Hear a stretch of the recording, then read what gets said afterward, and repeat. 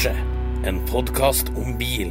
Da påsken over, og vi ønsker velkommen til en ny episode av Lordens Garasje. På plass med meg i studio her har jeg Bjarne og Hilberg, og dere hadde en strålende fin påske, regner meg, i påskeværet. Ja, påskeværet var vel ikke all verden, så jeg hadde jo en plan om å ta ut noen gamle biler, men det ble jo ikke sånn, for det både snødde og regnet kjerringer og katter og alt som var, så det måtte utsettes. Ja, nei, egentlig litt i samme løypa, så i situasjonen tilsier jo at det er jo ikke noe reising, så nei da, det ble litt i grann garasjejobbing, fikk smelt opp mikrodrykkmotorblokka mi til Audien og maskert ut den og lakka, så nå har jeg fått alle delene tilbake, så nå er det full montering på motor som gjelder. Ja, for min egen del så griseværet tillot jo i hvert fall litt lesing, og da kommer jeg inn på en bok som har noe med dagens tema å gjøre. Vi kommer i en del episoder fremover rett og slett til å hive oss på det her med storyer som er så bra at det burde blitt en film. Noen har for eksempel sett Rush, som jo omhandler Formel 1-sesongen 1976. Noen som fant ut at ok, det her er en så bra story, det her gjør vi til en film. Eller Ford versus Ferrari, som kom ganske nylig, ikke sant? Det er også en kjempegod historie når Ford bestemte seg for å slå Ferrari og så videre. Så vi begynte å tenke litt, hva slags story er det vi synes fortjener en filmatisering? Om det her har vært berørt før enkelte filmskapere, er ikke så nøye. Poenget er bare, vi ønsker å se en film av det her, rett og slett. Så da kommer vi til å fortelle litt om historien, og så skal vi diskutere litt etterpå. Det er ikke nødvendigvis sikkert de to andre er så veldig enige i at det her er noen spesielt god idé til en film. Det vil jo vise. Ja. Det er mye. Men vi skal møtes i studio for å krangle litt om biler også, skal vi ikke det? Det er ikke bare at vi skal sitte og snakke film. Nei, overhodet ikke.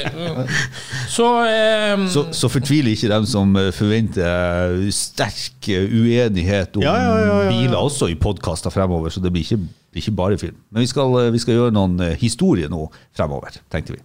Ja. Jeg kan jo ta og starte. Og jeg baserer meg på en bok som jeg leste faktisk for andre gang i påsken. Det er en av mine favorittbøker i biblioteket hjemme.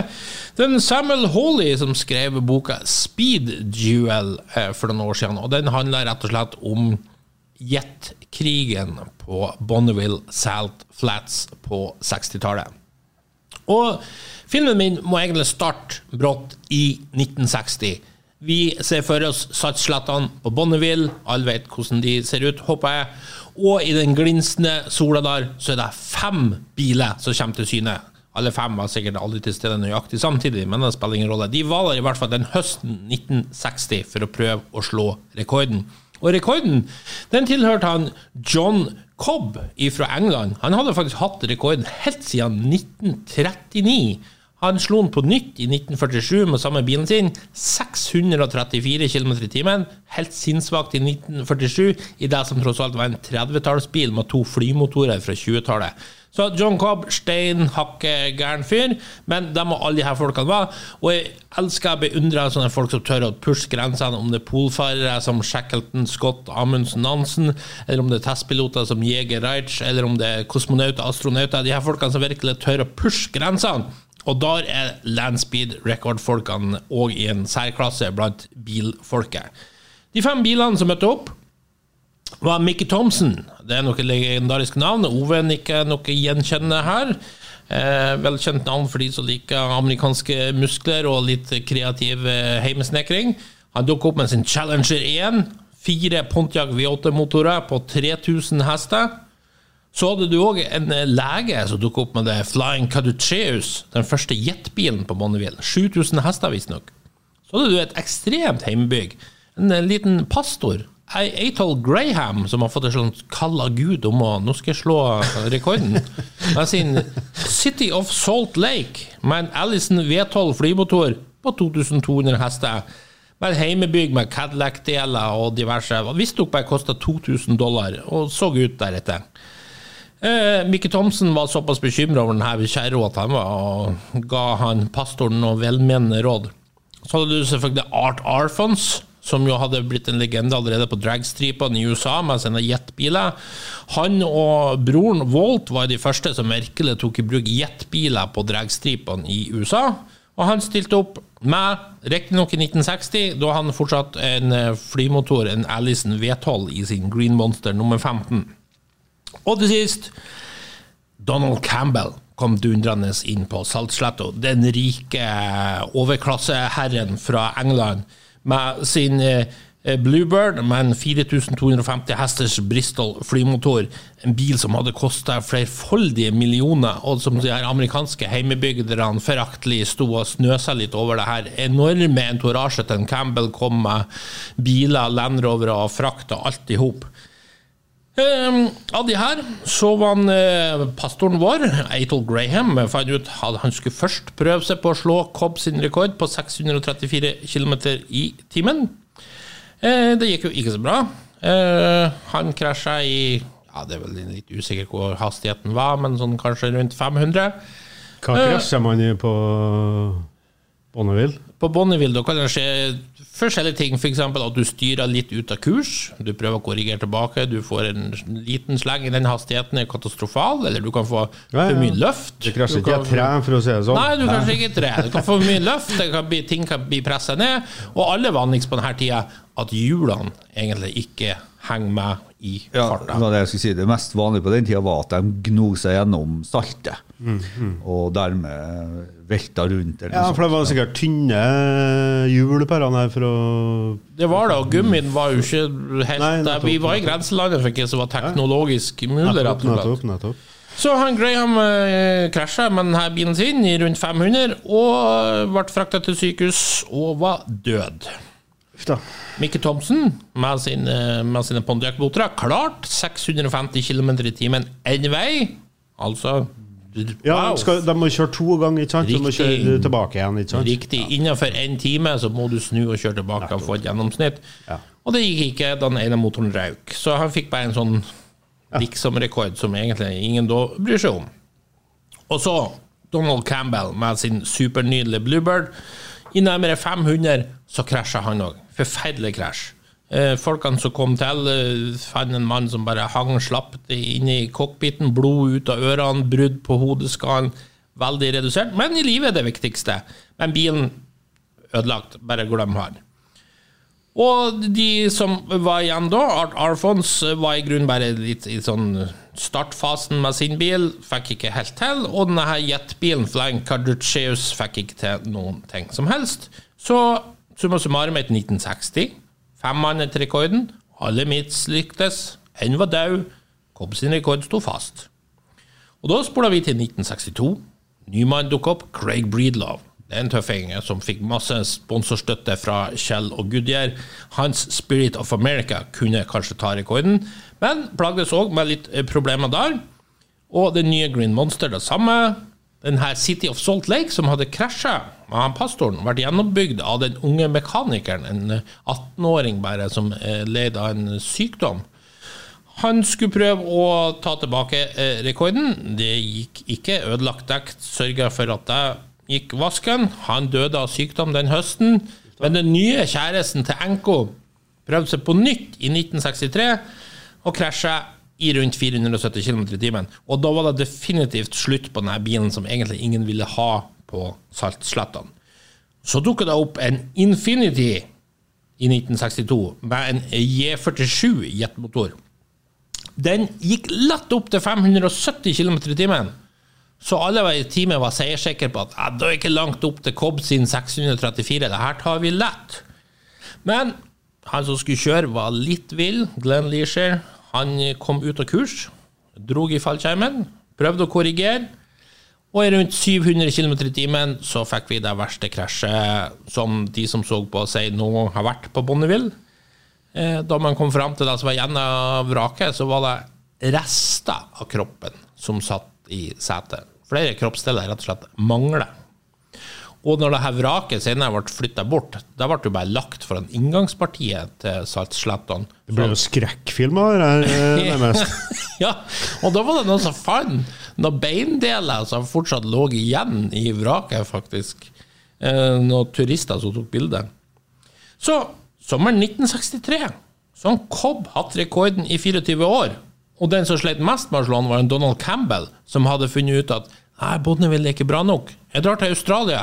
Det er en plass i The Lake Eyre, kjempelangt, der det regner aldri. Perfekte forhold.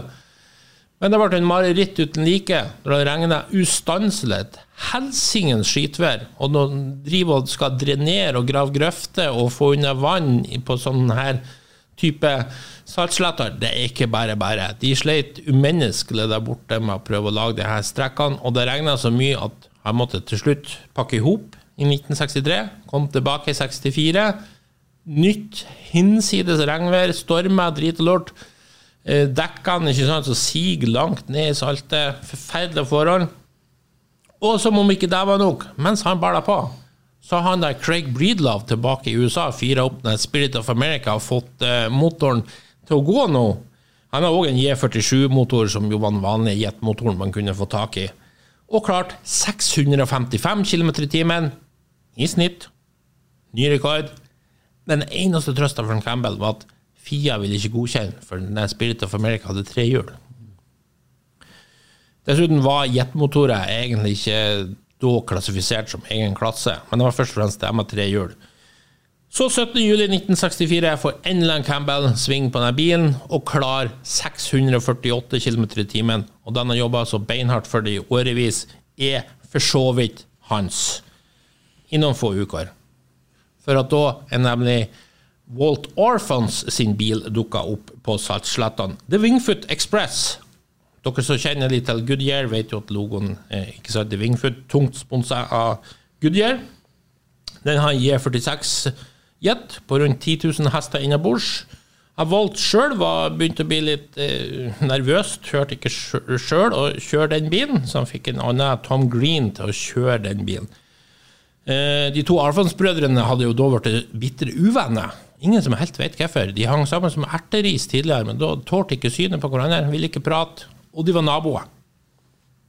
Men nei, ikke faen om man prate, eller ta den første til å ta den andre i hånden, og sånt. Uansett, The Wingfoot Express, klart, 2. oktober 1964, 664 km i timen. The Wingfoot Express var verdens raskeste bil, så nå er Campbell sin rekord, jeg var bare glemt. Han stakkar var i grunn ferdig. Men så var det her Arfons-gutta da. Han Walt er fornøyd, han har rekorden. Nå skal vi starte med litt PR-materiell, ikke sant? For Goodyear reiser rundt på PR-turné, det her er fine greier, ny verdensrekord, hurra hei.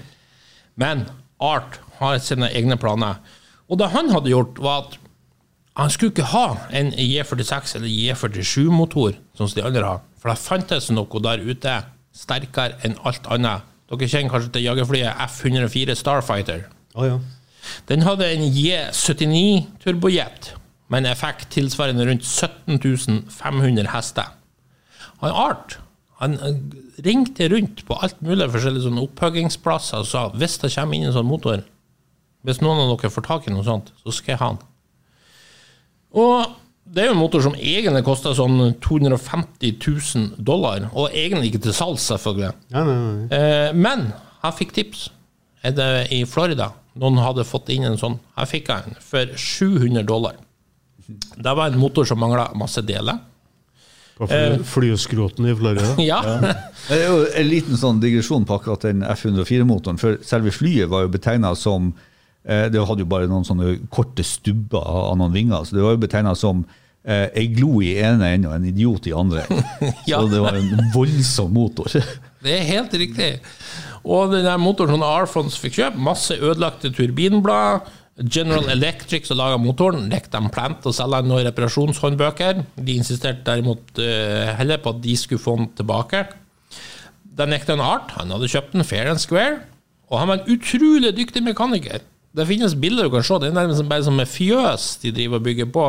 Og sammen med mekkepartneren sin, Ed Snyder, så fjernet de alle 67 turbinbladene for hånd, og filet de til, og de som var for ødelagt ble forkastet, så man da tok bort bladet på den andre siden for å oppnå riktig balanse. Etter 10 dager med denne finpussingen, så spant han Art fast opp motoren mellom 2 trær i sin egen bakgård, og fyret opp for å se om jetmotoren fungerte sånn som han håpet, med jeteksosen rettet mot sumpen bak huset. Voldsomt inferno. Kyllingburet, trær, planter og et nymalt gjerde som var i nærheten ble øyeblikkelig grillet til aske av J79-motoren. I nabolaget så ristet vinduene i hus 800 meter unna, og politi og brandvesen rykket ut etter diverse bekymrede telefoner. Og General Electric var nå virkelig bekymret og hev seg på telefonen til en art når de hørte rykter om at det her virker. Det her måtte de få tilbake. Det her kommer noen til å drepe seg med. Nei, ikke snakk om. Han skulle ha denne bilen. Og fant så ut, ok, jeg har motoren. Den virker. Jeg må bare bygge en bil rundt den. Og det gjorde den så enkelt som mulig. Hvis dere ser noen bilder av The Green Monster, ta og google den, hvordan den ser ut. Det er egentlig bare en svær jetmotor med det du trenger rundt den. Og en art oppdaget jo også, når han kom på Saltsletten, at han hadde jo tenkt, nå må jeg ha masse aerodynamikk rundt det her. For hvis dere ser bildene, den er ikke aerodynamisk i hele tatt. Men det er det som er hele trikset med en jetmotor. For en jetmotor ønsker bare å suge inn luft. Det er alt den ønsker. Og her er det bare, suge inn så mye som overhodet mulig. Og en art i en bil koster rundt 6.000 pund, ferdig. Og da kan vi nevne at Bluebird, som vi nevnte til Campbell, kostet 1 million pund. Sponsor til Art Alphonse var Firestone, og det var like greit, for de kunne lage dekkene hans, som jo var verdt over $500,000 alene. Men det var i grunnen den sponsoren han hadde.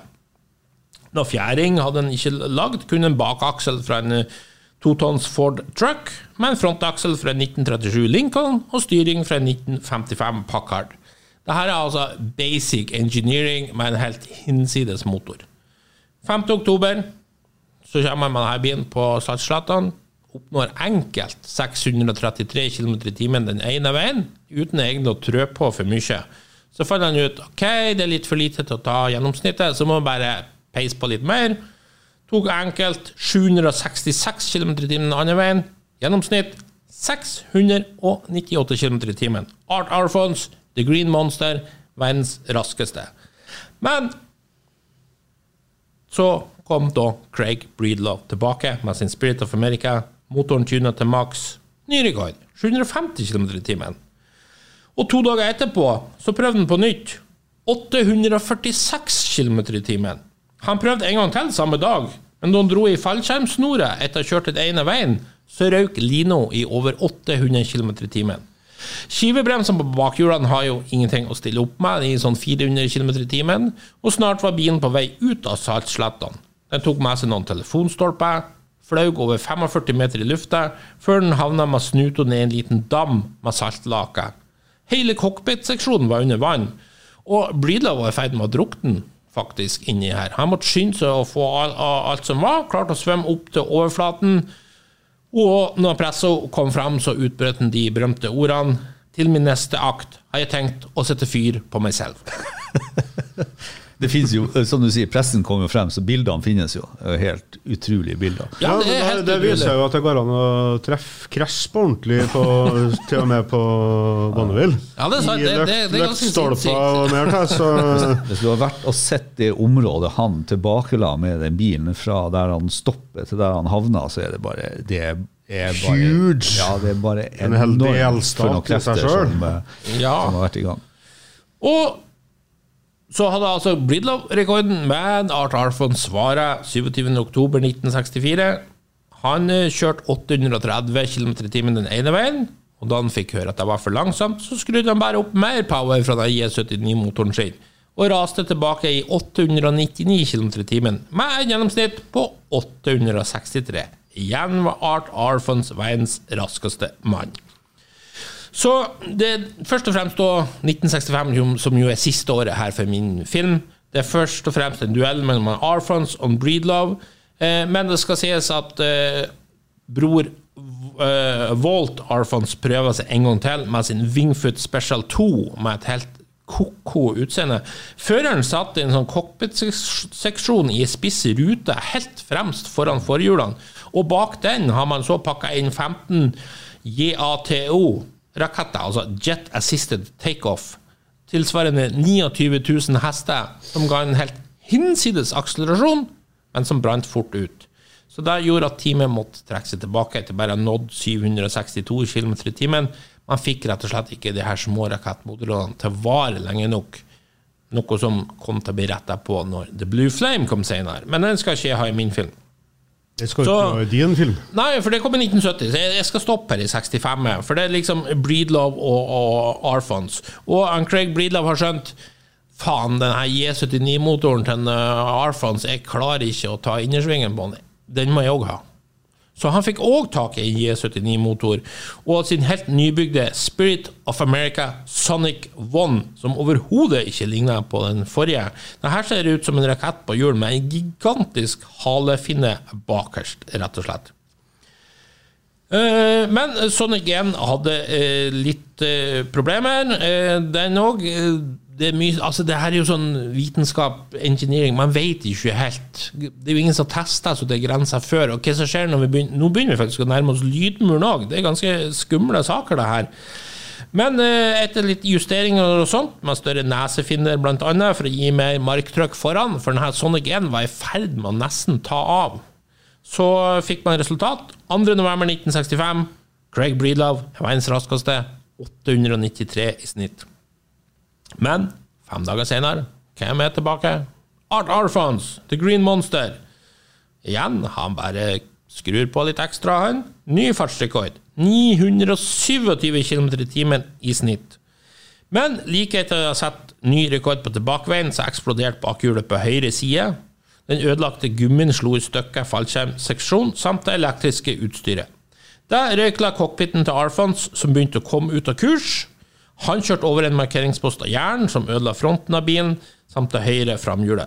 Og for i hele tatt å se noe, så måtte Arfons knuse glasset, den lille cockpiten sin, for å kunne se noe, og klarte å komme seg tilbake på riktig kurs i over 880 km i timen. Altså det er en hardkokt fyr, for å si det sånn. Det var noen som blant annet sa, du må ha en beskyttelsesplate mellom det og motoren. Ikke sant? Det kan hende at en jetmotor kan ikke sånn nærmest detonere, eksplodere, et eller annet kanskje feil. Han bare, det blir for mye vekt. Det var ikke så interessant. Og går det gærent her, så dør jeg uansett. Det er ikke nye. Det var en ganske sånn fatalistisk holdning.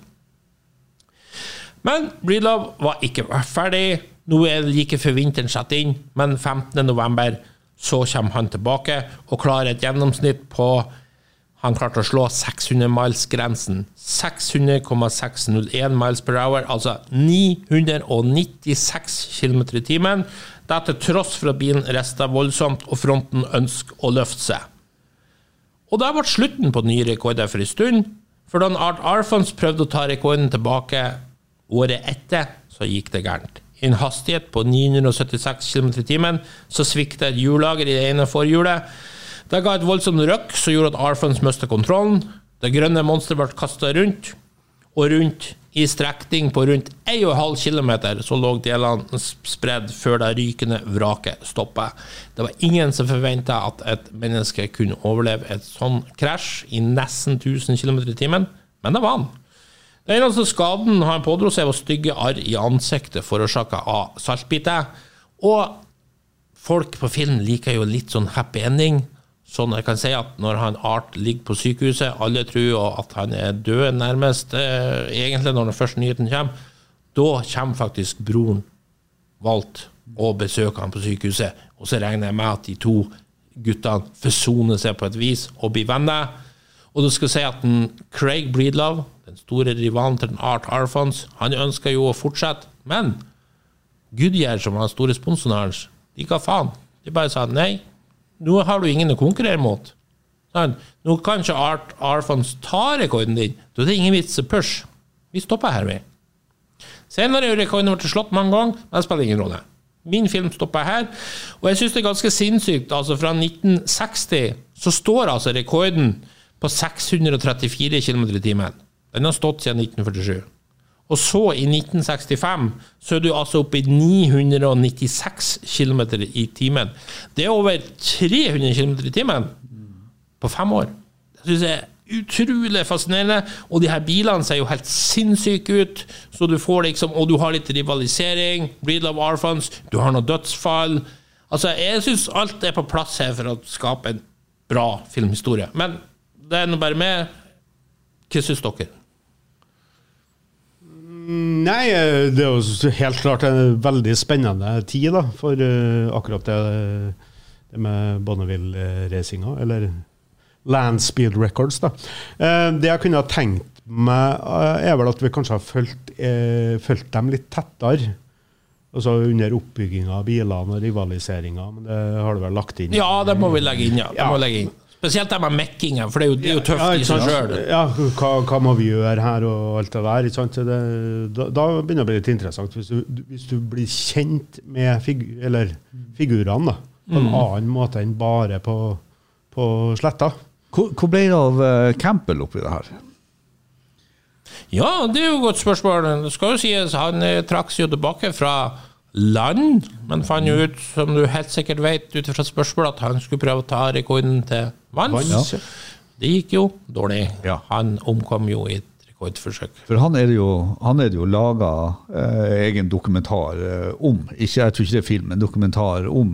Men det jeg synes, ingrediensene er jo der, ikke minst for at Campbell er jo, det blir litt sånn, med all respekt og uten sammenligning, men for den som har sett Talladega Nights, når du får den her snortige europeiske fyren som skal komme, franskmann som skal komme og kjøre NASCAR, ikke sant? Kjøre NASCAR. Ja, så du har du har ingrediensene der, du har de to brødrene som mester, så har du galskapen med han Alfons som liksom står på jordgolvet og bygger en bil til en 200-del av det Campbell sin bil koster, og likevel kjører like fort, så har du den fandenivoldske, litt sånn fatale tanken om at går det galt, så går det galt.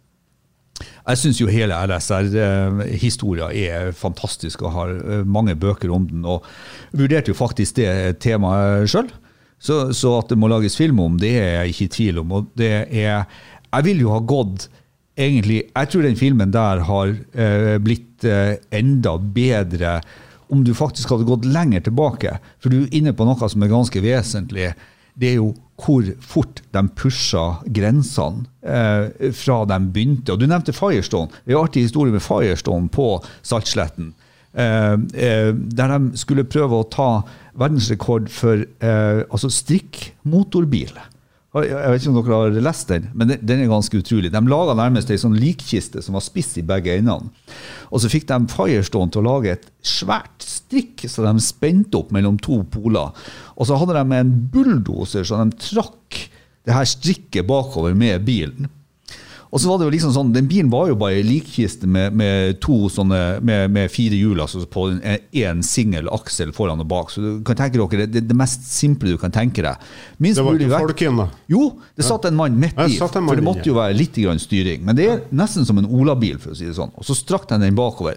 Så var det sånn, de hadde jo ikke bremse eller noen ting, så hvordan skulle de stoppe denne bilen? Jo da, Firestone-ingeniørene hadde jo svaret for at de laget bare et strikk langt borte som skulle ta imot bilen. Med det resultatet at når de da endelig skaut i vei den bilen her, så klarte han jo å oppnå, så vidt jeg vet, en hastighet på bortimot 146 km i timen. Og han gikk frem og tilbake 247 ganger før han stoppet. På strikk frem og tilbake. Og det satt en kis midt i der.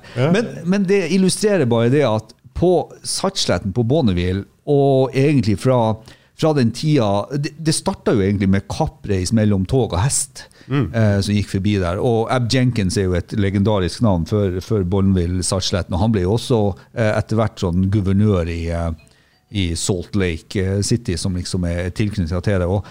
Og den, altså, det at man kunne komme opp dit, du nevner været, man kunne faktisk komme opp dit, så snedde det. Jeg har sett noen helt fantastiske bilder, for det var jo bare en sånn gatekafé der i nærheten. Det var ikke noe, du hadde ingenting å hjelpe deg med der ute. Du kom opp dit, og så var det å fyre i gang det du hadde, og så kjøre så fort det gikk. Og så var det jo SCTA som egentlig overvåket det her for FIA på den tiden, altså Southern California Timing Association.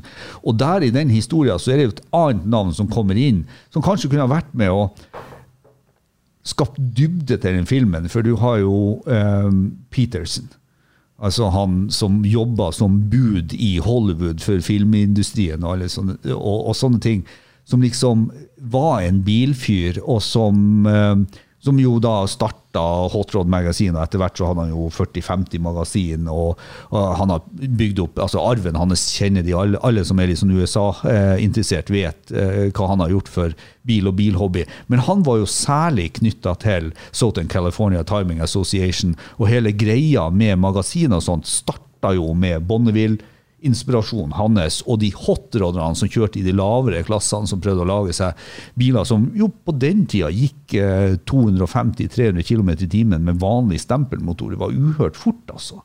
Så jeg synes... det er et eget manus, det tenker jeg. Ja, altså, Bonneville Early Days, eller Lansford Early Days. Jeg skulle gjerne ha suttet og sett 3 timer og 40 minutter med alt opp. Og for meg så det jo sånn, jeg skal jo ikke si at det slutter senere, men den historien som du drar frem, den litt sånn som historien med Ferrari versus Ford, nemlig det litt sånn siste tida der folk drev og bygde disse supersoniske bilene egentlig på et jordgolv selv.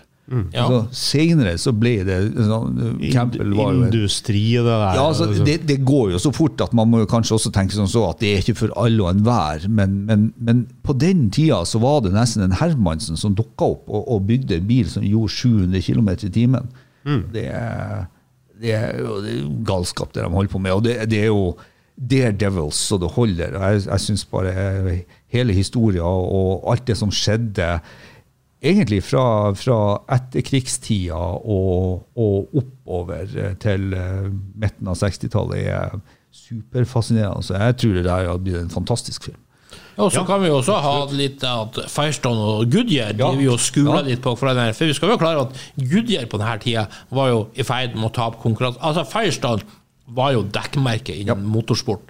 Men Goodyear hadde tenkt at da skulle de inn og slå de. Så det var også en bitter rivalisering mellom de her to merkene fra Acron.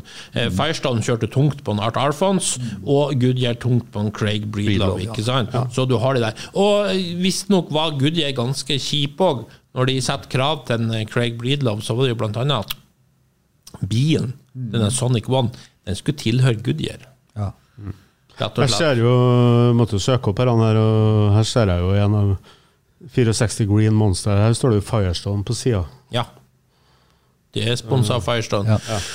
Og Breedlove som sagt av Goodyear. Så de kjørte tungt der, og vi vet jo hvordan du har en duell i duellen her. Du har en duell i duellen der mellom de her to dekkmerkene. Ja.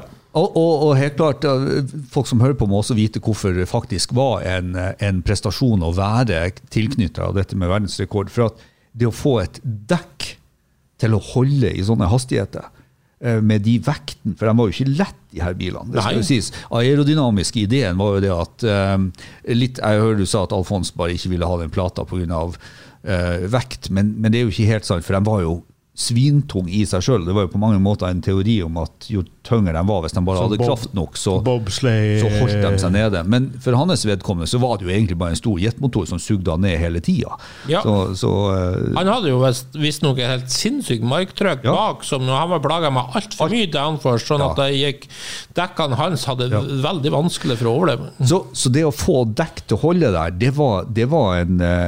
det var en prestasjon, så derfor var Firestone og Goodyear interessert i det. Men som du sier, og Firestone jo det gamle, for den som ikke kjenner historien, så jo det Ed Firestone og Henry Ford teamet jo sammen, for at Henry Ford måtte jo ha dekk til T-Fordene sine, ikke sant? Når man industrialiserte det her, og plutselig skulle begynne å selge så mye, så var det ingen som kunne levere dekk, så Ford gikk jo liksom inn, og Ed Firestone og Henry Ford var jo gode venner, de hadde jo gummiplantasjer langt i sør, og i Florida drev de jo forskning og utvikling og så videre. Så alt det der kjempeinteressant, og det historie i historien, og hvis vi går på dekk spesielt, så vet man jo at senere så klarte de jo ikke å få dekk til å holde. Da gikk de jo over på massive hjul, solide hjul. Ja, ikke sant. Det var rett og slett, det var jo The Budweiser Rocket med rett og slett bare aluminiumshjul. Et stykke aluminium. Og det jo genialt, for det kan jo aldri punktere. Men det klart, du inne på det, Ove, i dag det jo så komplisert også, at vi snakker om sånn helt astronomiske summer, det her siste Bloodhound-prosjektet. Det rett og slett sånn summer som nærmest ingen kan leve med. Og det er ikke så mange som er interessert i å sponse det heller i dag, ikke sant? På 60-tallet så er det her the big shit. Altså Goodyear og Firestone kan bruke det her massivt i markedsføringen sin. Når en setter verdensrekord, så er det første side nytt på store publikasjoner og i media og sånt. Mens i dag så er det kanskje dessverre mer for spesielt interesserte. Ja. Sånn, så Jeg tror på den tiden, i hvert fall, nå er det klart de bøkene og det som skriver det her, og det er jo også et vittne på at dette er god historie, for det er skrevet mange bøker om det. Så tenker jeg at jeg har sett noen ganger med en følelse når jeg leser det her, at ok, de hadde enda ikke landet på månen. Nei. Så det her var det nest største. Det her var det nest største, og ikke minst, de pushet jo konvolutten helt opp mot lydmuren, som du sier. Ja. Og ingen visste jo hva som kom til å skje da. Nei, det var jo sånn, er det et svart ormehold på andre siden, eller hva er det som skjer?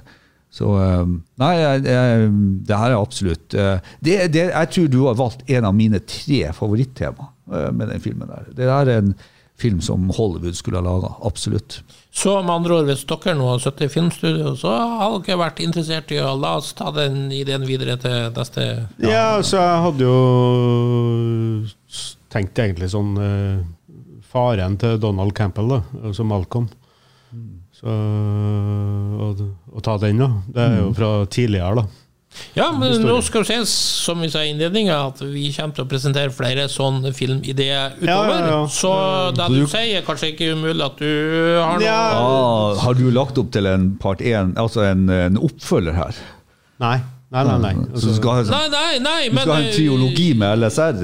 Vi kommer jo til å presentere flere ideer her. Jeg forstår meg tar den, det kan bli litt mye landspeed, så det får nå komme når det kommer. Det får i så fall komme når det kommer. Ja. Nei, men da tror jeg vi kan trygt si at denne ideen i hvert fall falt i smak til det her panelet vårt. Ja, det er en film jeg kunne ha tenkt meg å se, for at jeg hører deres kunnskap om det her er langt over det jeg har. Og jeg godt kunne ha tenkt meg å se den filmen, eller fortalt historien, for at, og det er sikkert mange med meg som ikke kjenner det her sånn i detalj.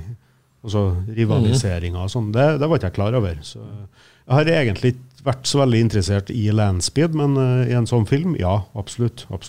Ja, og jeg tror også at, som du er inne på, at den her er mulig, for man må jo alltid tenke at det kan bli for nerdott, for å bruke det uttrykket, for mye for spesielt interesserte.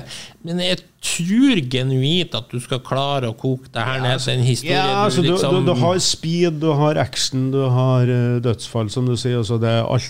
Alle ingrediensene er jo på plass til å lage en god film. Men det var derfor jeg foreslo å putte inn Peters inn i det her, for da har du fått litt sånn jetset, og Hollywood og Campbell passer jo også inn der, og ikke minst det vi jo egentlig har slått fast, at det var litt sånn verdensnyheter når de gjorde det her. Og da har du også fått den linken til media og Peterson, så jeg tror det hadde gjort filmen enda mer sånn at kona kunne ha sett den. For å si det sånn. Jeg ser for meg sånn avvisselgere, News som står og køker. Det var jo litt sånn. Det var jo litt sånn, så det... Nei, absolutt. For er det ikke laget en det er ikke en dokumentar, men jeg mener det er laget en film med en som kjører en Indian. Ja, The World's Fastest Indian med Anthony Hopkins, kjempefilm. Sant, så den gir deg jo et lite innblikk av hva det her var for noe. Absolutt. Og så har vi jo nevnt den dokumentaren, jeg tror det er BBC som lager den om Campbell. Den er ganske bra, den toucher jo innom noen av disse rivalene på Bonneville også. Ja, men det må for all del ikke bli en dokumentar. Men jeg tenkte for folk som nå hører podcasten og tenker, der har jeg lyst til å se om jeg, så i hvert fall de 2 tipsene. For jeg vet ikke om noe annet som er laget om det, og derfor blir jo ideen din enda bedre, ikke sant? For at her er det jo genuint. Det er bare Lord Tarantino. Det er bare å ringe Hollywood. Ja, nei, jeg tror første omgang Harald Svart, if you hear me, du får en telefon senere. Men da tror jeg vi stopper her, og så sier vi takk for denne gangen. Da takker vi av for denne gangen. Hvis du likte det du hørte på, gjerne gi oss en 5-stjerner på iTunes. Ellers følg med på Refuel for masse spennende bilstoff. Og husk at du kan nå oss på Facebook-sidene både til Lordens Garasje og Refuel. May the force be with you.